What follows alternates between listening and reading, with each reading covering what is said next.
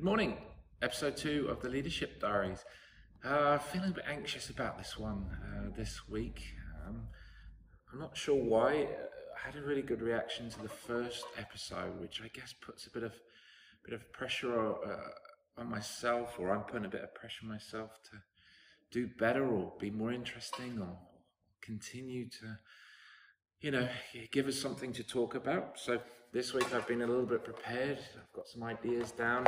And I guess that's part of the whole concept really is to sort of map the journey, share the journey, and sort of hopefully build a connection through sharing ideas and sharing experiences that we can all take something from. And it's only a little list, so that's okay. And, it's nice to be a little bit organized. And the big thing I think I want to look at this week is a real tricky thing I was struggling with last week. And I luckily went out for dinner with a good friend, Paul. And I asked him a convoluted and long question about this sense of failing that I've been having. And it's very much up in here, as most things are. And I wasn't sure whether it was a sense of failing or fatigue.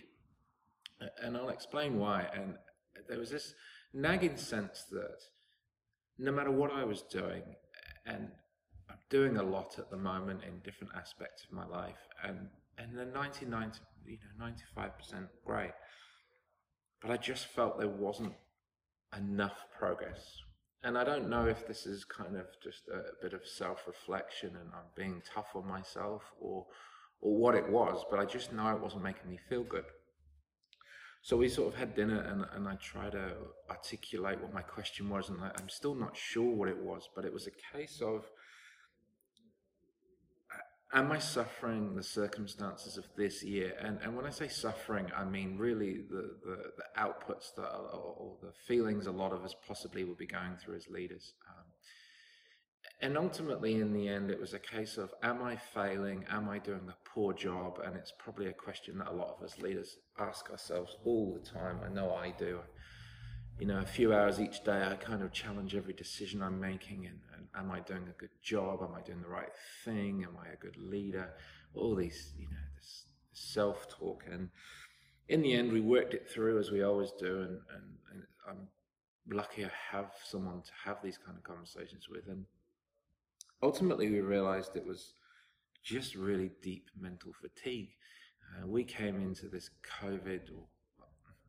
we came into this COVID situation at the start of the year with a really tricky situation in the business. And, it really wasn't very pleasant, and it took its toll on the whole business and the company, both financially, morally, spiritually.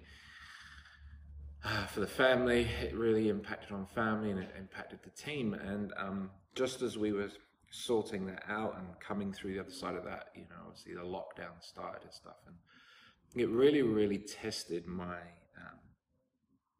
resilience, tested my courage, it tested my values. And then when the lockdown started, we were already in a real tricky state.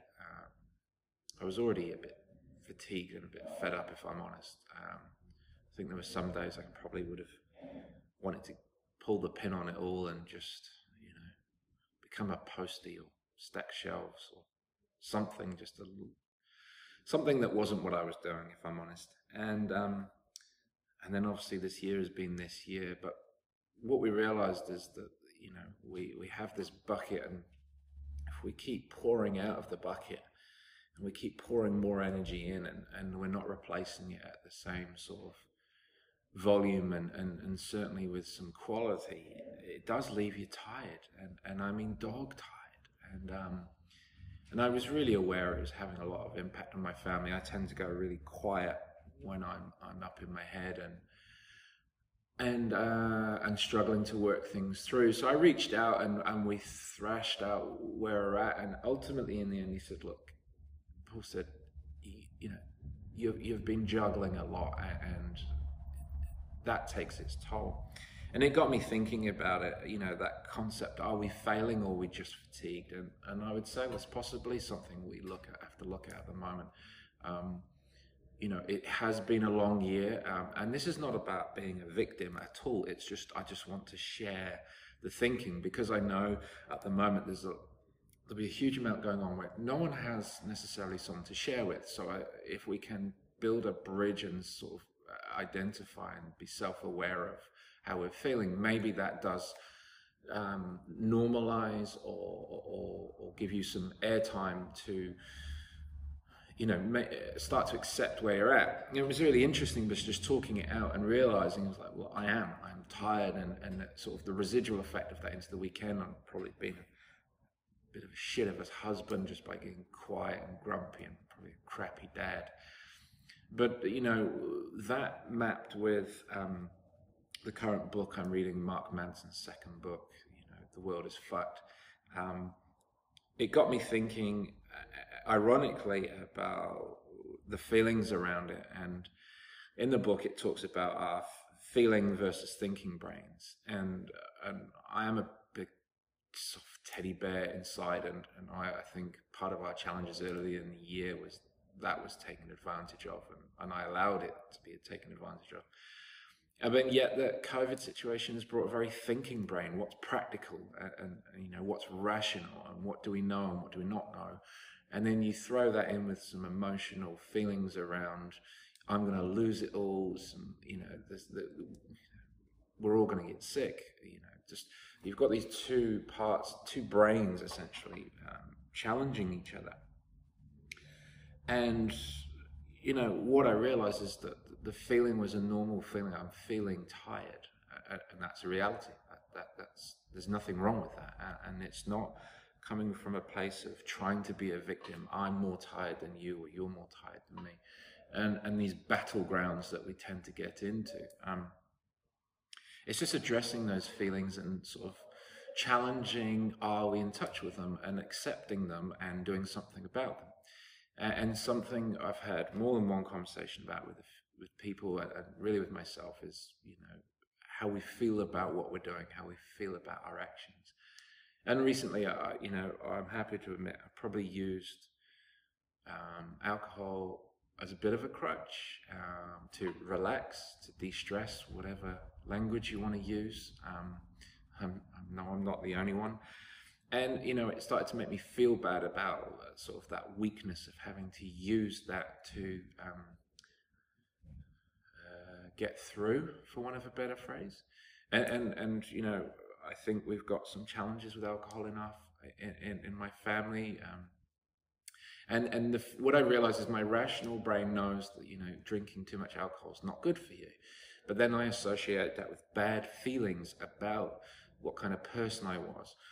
And it was never it was never something that I was out of control and wasn't aware of. It was actually the awareness of it was more of the challenge, because my feelings around it were very negative, and it was very much a few glasses of wine in the evening, and my perception of it allowing me to de-stress. And I talked to another important person in my community, and they confided in me, and they felt that they were drinking that little bit too much, and he said it felt it was the only way to try and wind down or stop the monkey brain. And I had a big breakthrough on this, in that if you think about it, drinking a wonderful glass of red wine with close friends or family, or in a wonderful situation, that feels good. It feels good. I remember many, many times in France or in the UK or various occasions drinking great wine with wonderful people. But the feeling of drinking wine on your own to try and relax and feeling bad about it clearly doesn't feel good. And also your thinking brain says, well, it's not good. And what I ultimately realized was that I don't have to feel bad about enjoying wine or alcohol. It's about the feeling of it in relation to the thinking of it. And ultimately, we all know that drinking too much is bad for us. It's our knowing brain. but it's the way we feel about it is probably the real tricky thing. And that's something I'm really realizing from Mark Manson's book, which is an incredible read, and I totally recommend it.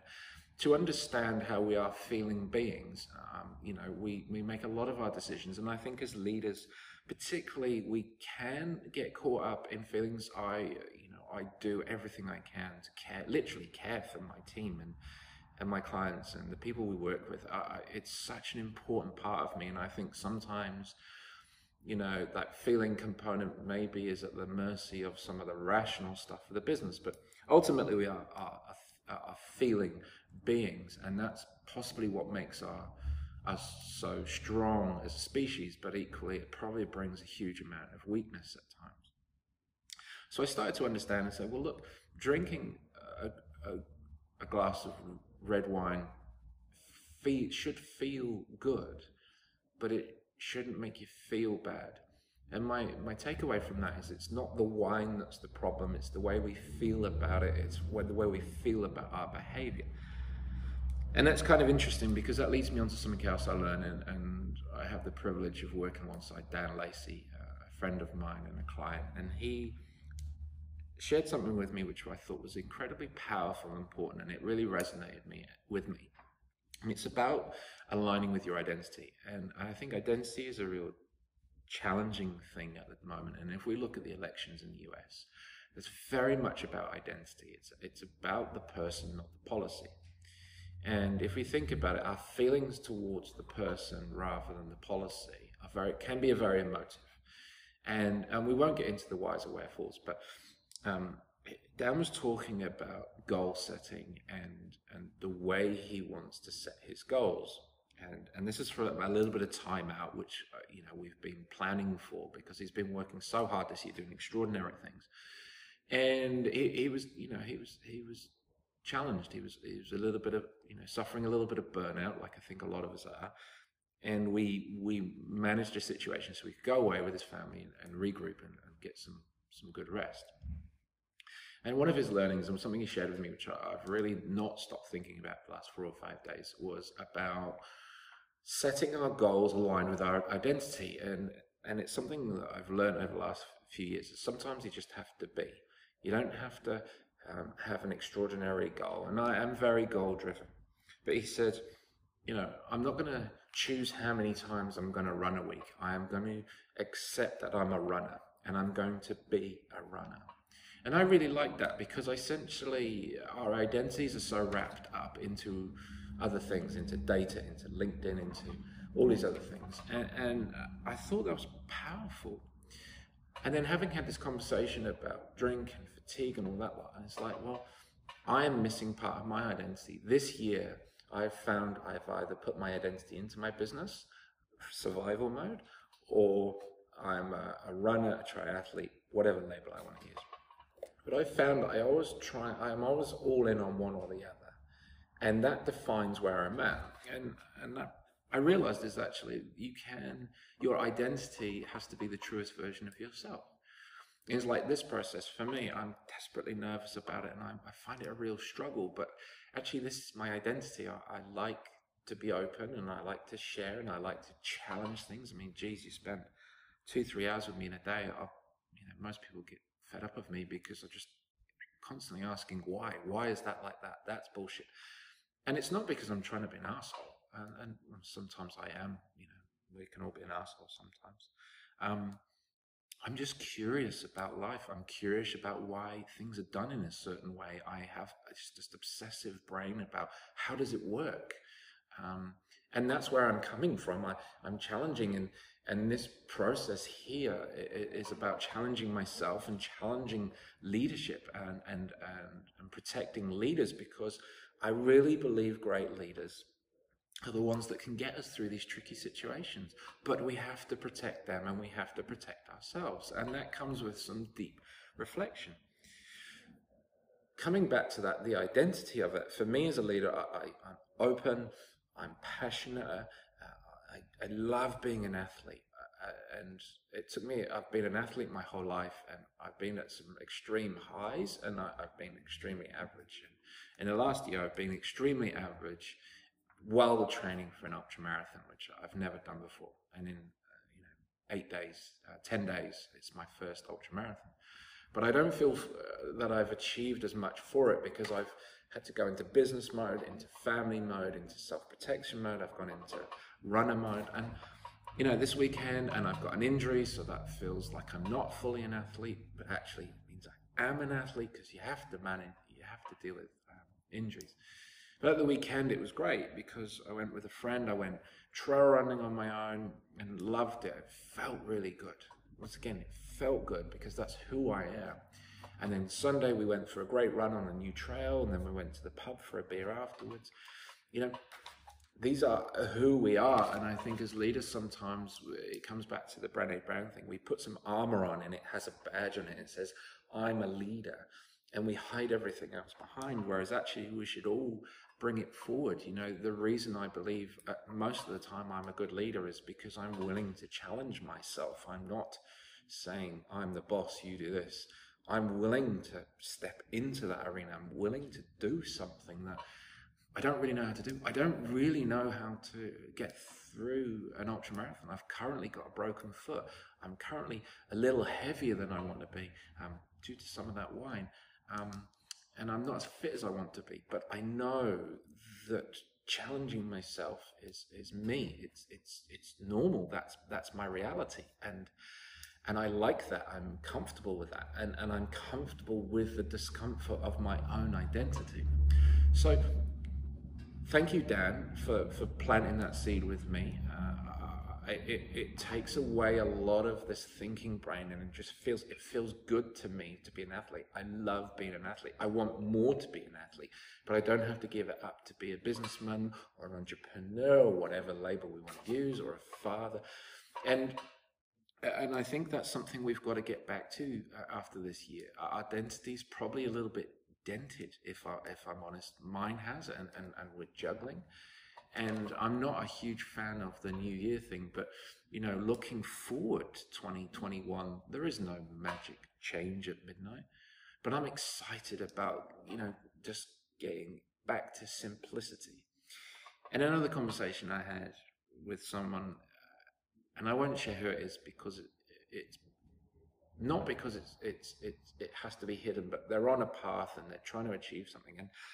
And then they're making an extraordinary step in their career for both themselves and their family. And they are literally leaving their identity behind.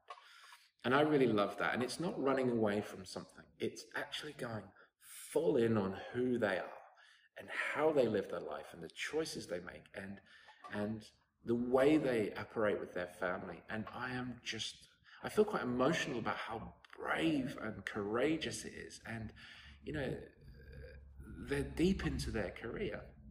And I know this is the most wonderful, important step for them. And I'm just in such admiration of them going all in on their identity and feeling the way through these new things, you know, and taking extreme risks. But they're not extreme risks because they are so fulfilling and they are so focused on who they are. And this is not a catch cry for, you know, throw it all away and suddenly become a different person. It's actually about being more of the person you are, more of a person who you want to be, and accepting along the way that there are some bumps in the road. And I think this probably feeds into the last couple of things I want to cover today, in that how we value ourselves. And I get a few calls here and there about, you know, getting some trusted advisor type advice, and from some extraordinary people. And if you're watching this, you know who you are. I hold our conversations in the utmost confidence. I don't want to share things that aren't appropriate, but, you know, I know there's some extraordinary people struggling with understanding their own value. And this is something I've been told this year I've done well, and I think we've got to understand what value is. Now, particularly in consulting in a lot of businesses, our value is perceived to be as the money we can charge for an hour of our time. Now, I really battle with this because I'm not a data person. I find data often kind of uninteresting. Using the right data can be very powerful, but often it comes back to maybe where I feel. It's about the feeling you have of the value you offer. And I'll tell you a story. At university, one of my lecturers told me about a brand identity he did in London. and he charged £3,000, and it took him about an hour. And the person that he sent the invoice to challenged him. He said, well, that would have taken 10 minutes. He said, no, it took me 20 years of understanding the decisions that needed to be made to make that decision. And I'll never forget that. And I say that I have at times when I started my business. Value is not the time spent. Value is the outcome for the person you're providing the service to. Now, I know this year I've had conversations. And we're back, slight technical issue. My phone was full, so I had to start again. So talking about value, I've had lots of conversations with people in a few minutes or an hour or so that, I know had impact beyond the hourly rate. And I think this possibly comes down to our identity of not being able to believe and feel our value and the impact we have on others. And I think this is something that we have to explore further, and we'll explore in further weeks, and probably with Jonathan and David next week, who are coming on episode 3. And with that, it's about simplicity. I think simplicity is kind of the key for leadership moving forward, and for ourselves. We make things too complicated. We overthink things. That's our thinking brain again. Now, it's all good being rational, but sometimes we've just got to feel our way through things. We are ultimately, as leaders, humans ourselves, and we are leading and managing and supporting humans. And you can read all the books in the world and have all the theory in the world, but when someone presents something to you and you don't have all the details, you do have to rationalize it, but you have to feel your way through it. And I guess that's the big theme of this episode. And I'm feeling my way through this process. I've got a kind of a vision in my mind for where I want it to be. I want it to talk to people, but I want it to be part of a process for me. So the big takeaway for me in the last few days since I last shared some ideas on episode 1 was sometimes we've got to just feel. We've got to feel good. We've got to feel bad. If we feel bad for doing something, maybe we didn't do the right thing. Maybe then we rationalize, or we rationalize and do something that feels good. It feels good to have a great glass of wine with great friends in a great environment.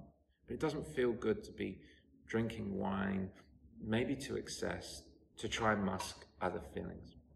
And this is what I'm looking for. I'm looking for us to have a discussion as leaders around being okay with saying, well, I don't feel great today. I don't feel like we're going in the right direction. Because if you're feeling it, it means something to you. It gives you, as Mark Manson says, it gives you hope. It gives you a sense that we're going somewhere. Now, for me, this is not coming from a place of victimhood. It's not coming from a place of scarcity. I feel lucky. But rationally, I've worked my ass off this year to get us in a safe position, and I will continue to do that. But at the same time, I feel good about my business. I feel good about what I do. I wake up most days really wanting to do what I do all day, every day. And some of those days are tougher than others. But, 9 out of 10 days, I really feel like I'm living the life I want to. And everything else is just about feeling your way through the good, the bad. And as we get that little bit older, we tend to probably, be a little bit more balanced and a little bit more relaxed about it. So this was episode 2. I'm going to keep improving. Third attempt, third video. I clearly have too much stuff on my phone. I do apologize. Hopefully it'll splice together really well. But look, if I can give you any advice this week, feel your way through it. Don't overthink it, and just be you. That's all we need to be as leaders, and try not to be an asshole. See you in episode number 3.